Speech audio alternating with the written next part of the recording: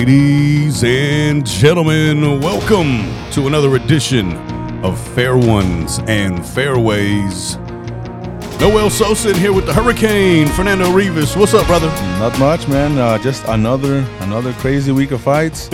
Controversial, I feel like I jinxed Loma a little bit with my prediction, but you were talking about controversy. You said it was going to happen, and it looks like we got a bit of that. Obviously, we're going to dive deep into it. Coming off the big fight, and I agree with you, man. You know, last episode, as we previewed the Haney Lomachenko fight, you said, "Hey, man, last month we had Garcia and Tank." He said that was the appetizer, that was the potatoes. This fight, Haney Lomachenko, is the steak, and I think you were right on the money with that. We had a high level matchup. What they call that, like it was high level chess with devastating consequences. Yeah. And high stakes, all that stuff, man. And they did not disappoint, man. Again, talking about the big fight just happened this past weekend. Devin Haney, Vasily Lomachenko. Where do you want to start with this? Well, I mean, first I want to start by breaking down the fight. You know, if you're a boxing purist, you enjoyed this fight. It was a great fight. But if you're a casual, you also enjoy it because it was pretty exciting as well. So it had a little bit of everything for everybody. Close competitive fight. I was very surprised how Lomachenko, didn't take too long downloading the info. Yeah. He got going. It took about a round and a half, but he started kind of putting it on him. I was very surprised by that. And because, like you said, and we normally see from Loma, that's what he does. He downloads the data and then gets to work a little bit later on in the fight after the first few rounds. But it seems like he stepped on the gas pretty quick. Yeah, he did. And he started really landing the left hand. He would finish with a double left hand in a way, and he would tag Haney. But Haney, to his credit, worked the body very well. I think he did a fantastic job working the body. He was countering very effectively. But, yeah, I was more surprised with how Loma got going quick. I think the first half of the fight was kind of even, and then Loma just took over the second half of the fight for me. I did give Haney round, I believe it was round 7, I want to say, and the 12th. And the rest was all Loma to me. There was times in the 10th and 11th round where Haney looked a little bit confused. He looked like, what the hell's going on here? So it looked to me like a very great performance from Lomachenko. But Haney also had a great performance because he held his own with him. And, at the end of the day, Lomachenko still, they don't call him the Matrix for nothing. Right. And he held his own with him. And, in my eyes, it was 115-113 Loma. But yeah, I mean, even though the judges got it wrong, I don't think it was a robbery, but it was a fight that for me, Loma should have got the nod. The official score was 115-113 twice, of course, for Haney, and then we had the 116-112 turned in by Dave Moretti. Of course, we're going to talk about that here in a minute. Yeah. I do want to go ahead and bring up the pre-fight predictions. Now, you had anticipated a decision victory, possible controversy victory for Lomachenko. That was your take going into the fight. Yeah. My take was that Devin Haney was just going to be too much, just too young in his prime with the skill set, getting ready to go on a run here. This is what surprised me. I didn't see any of that from Devin Haney. Now, don't get me wrong. This was a close fight. Yeah. But I thought Devin Haney would do more, and I was shocked with how aggressive Lomachenko was. It, to me, in just my opinion, through my eyes, looked like Lomachenko was leading the dance. Yeah. That he was the one dictating the pace of the fight, how the fight happened, where the fight took place, which normally gives a competitor the victory. Yeah. But we seem to not do that. And not saying Devin Haney didn't do nothing, because he did. He did a lot of good work. Yeah. A lot of good work. I mean, this was a good fight. Yeah. It was back and forth. And again, very close fight, no matter which way you look at it. I don't think you can, deny that it was competitive. Yeah. It wasn't just, like I said, I think it was a close fight. But Lomachenko really surprised me, and obviously it looked like he surprised Devin Haney as well. Yeah, no, he looked like I said, he looked confused a few times in that 11th round. And I think the judges were, if they were swayed by anything, it was probably his body work early on. And like I said, he was countering very effectively. And so I think that's what probably did it. And then, of course, the 12th round. I don't know why, but this is now the second big fight Loma's been in where he loses the 12th round, and he loses it kind of obviously. So, and he admitted to it in the post-fight press conference that he took the round off. He says he just needed to play defense. and it bit him in the ass because this is now 2 times now where he takes a foot off the gas in the 12th. Is that something is that like a residue from like what he used to do in the amateurs? Maybe like hey, this guy can't land enough on me to make up what he's lost. Or am I reading too much into that? It could be. I mean, I know in the amateur system they have a different scoring system. I think they do it. I think they count punches. I'm not exactly sure. Well, I know that used to be. I think things have kind of changed a little bit. Yeah, I do think they switched over to a 10-point system. It's still kind of weird, right? But it's a 10-point must system now in the amateurs. But back then, maybe it was like a punch counter or something like that. And right. So maybe it was a situation where if you had already outscored your opponent by X amount of mile, you could probably just take the round off. Maybe it's that, but I mean, I don't know. It could have been a lot of things. I mean, yeah, and again, he admitted to it. So, in the press conference, saying, "I thought I was ahead and didn't need to, press forward in that last round. Didn't need to take no chances," which historically is a bad idea. Bad idea. I mean, De La Hoya Trinidad. He took perfect example. Took 3 rounds off in a fight he thought he was winning, and that turned out to be a majority decision loss. That's right. So, I mean, you can't take your foot off the gas, especially in the championship rounds when you're the challenger. Yeah. Like I said, I think, again, what shocked me is probably what ended up shocking Devin Haney.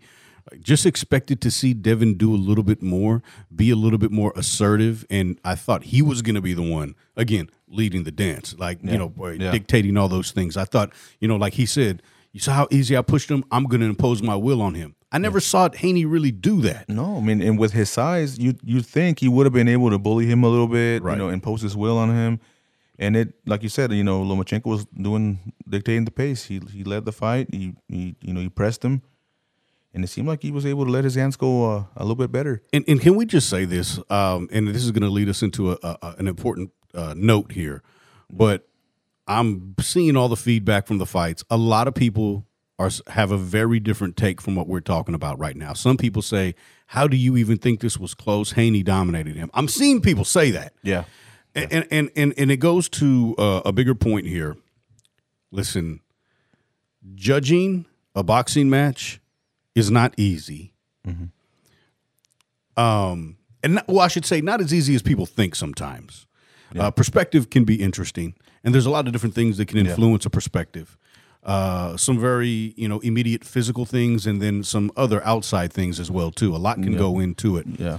But some people on the other side are saying this was a robbery. There's a lot of corruption here. There's no way that Haney won. Again, we're getting all different takes from all different people. People feel very differently about this fight. I don't think that it was a fight to where you necessarily could call it a robbery. And I say that because for me, it was just close. And anytime a fight's that close, either way it goes, it's hard to argue or call it a robbery because we've seen robberies before. Yes, we have. I mean, Casamayor, Santa Cruz, that was terrible. Whitaker Chavez. Yeah. Whitaker Ramirez won when Whitaker lost his O. It was, horrible decision. Pacquiao Bradley won. Mm-hmm. I had that fight 119-109 for Pacquiao, but Pacquiao loses a split decision. And, I'd like to think, I can judge a fight competently, but, that was one of the worst decisions of all time. But, if you want to talk about, robberies and corruption, all you have to do is go to YouTube. Yeah.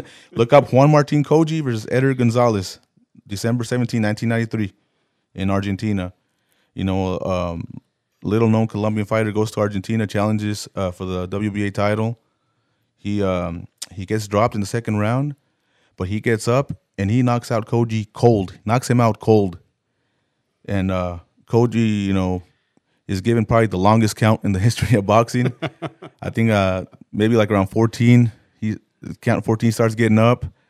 And then his manager climbs on the ring apron and holds him by the trunks while he's knocked out. And they let the round go on while Koji still has his trunks being held, by his manager. And they end the round 30 seconds early to save the man from getting knocked out. I think he even took a shot while he was dangling. And it looked, it's kind of comedic, but this happened. Yeah, this actually happened. You can go on YouTube, if you want to get, if you're a boxing fan, you want to get pissed off, go look it up. And Koji ended up recovering. They bought him all the time he needed to recover. He knocked him out. I believe the ref was banned for life. Wow. And I don't know that Koji or his manager or anybody else had any consequences, but that is corruption. That is a man who went, to challenge for a title and got robbed of a knockout. We talk about being robbed of a decision. This man got robbed of a knockout. Right. And so extreme example of robbery and corruption. And it happens. And so like this fight here, in my personal take with Loma and Haney, I would kind of compare it to like when my Dallas Cowboys lost to Green Bay Packers, when everybody knows Des caught the damn football, and they called they said they called it an incomplete pass because of some BS. Yeah. And it was a bad call, but it was not corruption. Maybe it was just a bad call. And boxing usually catches a bad rap whenever there's a bad decision because it has a history. Yeah. And unfortunately, and there is clear examples like I just mentioned, and you can go back to the Frankie Carbo era where fights were fixed and stuff like that. But it catches a bad rap. But at the end of the day, it was a good competitive fight. Was it a bad call? In my opinion, yes. But I mean, that's up for debate with anybody. I mean, absolutely, depending on what you favor, you may have had Haney ahead. So it's not corruption, and it wasn't a robbery. It was a close fight. Yeah. It was a close fight. Could have gone either way. I personally felt, and remember, I picked Haney. Yeah. I thought Haney was going to be the one to win here. I thought Loma edged it out by a round or two. But again, when it's that close, you kind of got to accept the decision. The thing that does bother me is the Dave Moretti scorecard, 116, 112 for Haney. But and it's not necessarily the score because, again, we're talking about a couple round difference here. It's the 10th round score where Loma had one of his better moments in the fight, if not his best moment, and he scored it for Haney. Yeah. To me, it's just like, hey, I got to find room to give this guy rounds. Yeah. We're going into the last few rounds. I'm running out of room. I got to score it this way. That bothers me. Yeah. Yeah, and he also scored the Tank and Garcia fight, that round 10-10 where Garcia got dropped. How do you do that? Yeah, I mean, that's incompetence. Yeah, it's or corruption. And ineptitude. That's a guy that probably needs to be retired already. Yeah. He's been around a long time. Since the 90s, I remember his name being brought up. So, I mean, long time. And, it's not the first controversy. I mean, he's been involved in numerous controversial decisions. I don't know why he still has the job. Yeah. That scorecard bothered me as well. 116, 112 for Haney is not the fight anybody else saw. 115, 113, yes. Even though it's a round difference, it's more realistic, and it indicates a much closer fight. Right. 116, 112 indicates more like it was kind of obvious that he won. And if you were going to give anybody a 116, 112 in that fight, you almost leaned to Lomachenko a little bit because it seemed like he kind of dominated the second half of the fight. Right. And again, right, that's something that's going to be debatable. But one thing I don't think we can debate is the 10th round. I don't think we can debate that. Or the 11th, yeah. Right. And it was scored on Moretti's card for Haney. It's things like that, man, that really upset us as boxing fans. I mean, first of all, it's hard for us to get the fights we want. Yeah. And then we get them.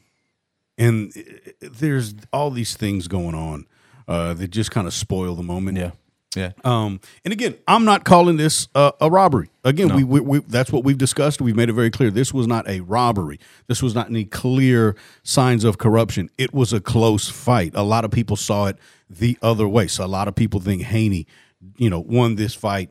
A lot of people think Loma won the fight. Yeah. It's boxing, and these things happen. We've got true examples of robberies. I don't believe this one qualifies, but nevertheless, here we are, man. Devin Haney is the victory by unanimous decision, improves his record to 30-0 with 15 knockouts. Yeah. Vasil Lomachenko falls to 17-3 with 11 knockouts. So what's next then? With Devin Haney, is it going to be a rematch? I've heard his team kind of like downplay the idea of doing a rematch with Lomachenko. And that's kind of a shame as well because we're kind of in a generation right now where everybody's kind of like, if you get a close competitive win, the winning fighter usually goes kind of like, nah, rematch, no. Right. And it's not just Haney. I mean, I think Alicia Baumgartner just did it to Michaela Mayer in a very close fight, and she refuses to give her a rematch. Colbert is refusing to give Valenzuela a rematch. I think Canelo in a way did it a little bit to Triple G, waited him out a little bit to give him the trilogy. So it's kind of the era we're in right now. Nobody wants to take risks, and really it's a fight that the fans would want. If it's a close competitive decision, why not? I mean, imagine Jake LaMotta saying to Sugar Robinson, "No, I ain't gonna fight you again." After he took his O. Yeah. Imagine that. They fought 5 times. I can't imagine, Sugar Ray and Tommy Hearns not wanting to do it again. You know, it's just it's ridiculous. It's, the new generation that we have. It's a lot of business. Well, there's a lot more money in it now, and that has changed the attitudes and perspectives on how these fighters negotiate these bouts. But listen, okay, so it's not a rematch with Loma. We saw Shakur Stevenson get in the ring. He was trying to chat. He was trying to get up in the face with Devin Haney. Haney wasn't really having it. They kind of avoided Shakur. They were smart. Out of there. They were smart. Listen, and I'm not trying to be biased. 'Cause, I know off camera I keep saying Shakur Stevenson is the best at that weight class. Yeah. They don't want Shakur Stevenson. I don't. No, they sure didn't look like it. They don't, and they're not gonna want him. Now it looked like Shakur really won a piece. Have you seen that photo that's going around right now? It's a great photo. Yeah, and you know what though? It's gonna be a lot of 140 pounders looking at Devin the same way, right? Because this fight, he showed that he can be taken to his limit. He did look uncomfortable. So I can only imagine someone like Regis Prograis licking his chops trying to get at Devin. Ooh. I don't think he would fight Rolly just yet, but I don't think Rolly would want him either just yet. Right. But so the most realistic option would be the IBF 140 pounder. I think it's Subriel Matias. That'd be a good fight. Let's see, we got. Well, everyone's screaming for either Shakur or the match with Tank. Yeah. I just don't see it happening. I don't either. I mean, if this was his last fight with Top Rank. Maybe we can see it. Realistically, he might go back to Eddie Hearn, is what I'm thinking. And there's Prograis there then. So Prograis can get Prograis. I'm sure, like I said, Subriel Matias, the IBF champ, he can probably get him. Is realistic. He's gonna stay away from Shakur. They're not gonna say it. They're gonna do a lot of posturing and all that. He wants no part of Shakur. Well, I think I've seen a couple of quotes come from Devin Haney himself when asked about the match with Shakur or the match with Tank. And on both occasions, when he talked about each of those fights, it's something that's going to happen eventually, when it happens. Yeah. He's not saying, hey, that's not who I'm going for next. So I think you're right. I don't think we're going to get that. I'd love to see anytime it soon. Oh, well, come on. That's the fight to make. Come really. on. If we're going to do this. Let's do it, But as a boxing fan, that's what you want to see. But as someone who knows the sport of boxing, I doubt we see it soon. Yeah. And he also hinted at vacating the 135-pound title. So it's going to be 4 belts up for grabs pretty soon. So, there's a lot of fights to make at 135. I do think Haney's going to 140, though. I think he has to. Yeah. I mean, he's just too big. Yeah. He looks pretty drained at weigh-ins. So, yeah, I think he's going up. That probably could have hurt him, too, in the fight. Yeah. I mean, because that to make that weight, that's got to be extremely difficult for him at this point. Yeah, you can only go to the well so many times before you drain yourself too much and you're completely depleted. So let's say Lomachenko does not get the rematch. What does he do next? If I'm Lomachenko, man, let's wait out for one of these vacant belts. If Haney moves up, maybe take a tune-up in between. But, yeah, wait for a vacant belt. He can probably still make 130 and go down there and dominate those guys. But I don't think he wants to do that. I think he wants the 135. I think that's been his goal. Mm-hmm. So, I'm sure he'd love a rematch, but he's not going to get it. And so his next best option is to just wait out, Haney and see if he vacates the belts and challenge for one of those. The emotion that Lomachenko showed after the disappointing defeat. Yeah. What do you take from that? I mean, I kind of wish. I hate to see it. Yeah, I kind of wish they wouldn't have shown that. I agree. They should have given him that moment for himself, because he's not the first fighter who. He's a human being at the end of the day. Yeah. I know, and I think the commentator alluded to it. Like, he's not a matrix. He's he's flesh and bone. That's right. And so they should let him have his moment. It's a private moment. When you lose a fight, you put so much into your training camp.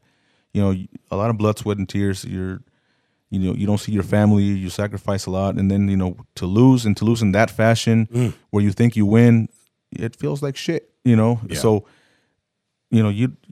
I wish it wasn't on camera. I wish they would let that be private. I agree with you, and I think there are certain moments, man, where I feel that way, and I get it, right? It's all about the drama and capturing the drama. Yeah. But there are certain things like that moment there, or, I'm trying to remember the fight, but I've seen it happen, not just once, but I've seen it happen time to time, to where a fighter will get hurt or knocked out, and they will sometimes, cut to the family. And I'm like, what is that? Yeah, why? Why would you do that? And again, I understand what they're trying to do. They're trying to create theater and not lose these moments to show the emotion. But I think things like that are a little bit classless. Yeah. I don't like that. Especially like when there's kids. Like you see a kid crying, his dad just got knocked out. I don't like that. Yeah, no, there are certain. I think there's needs to be some kind of etiquette when it comes to that kind of stuff.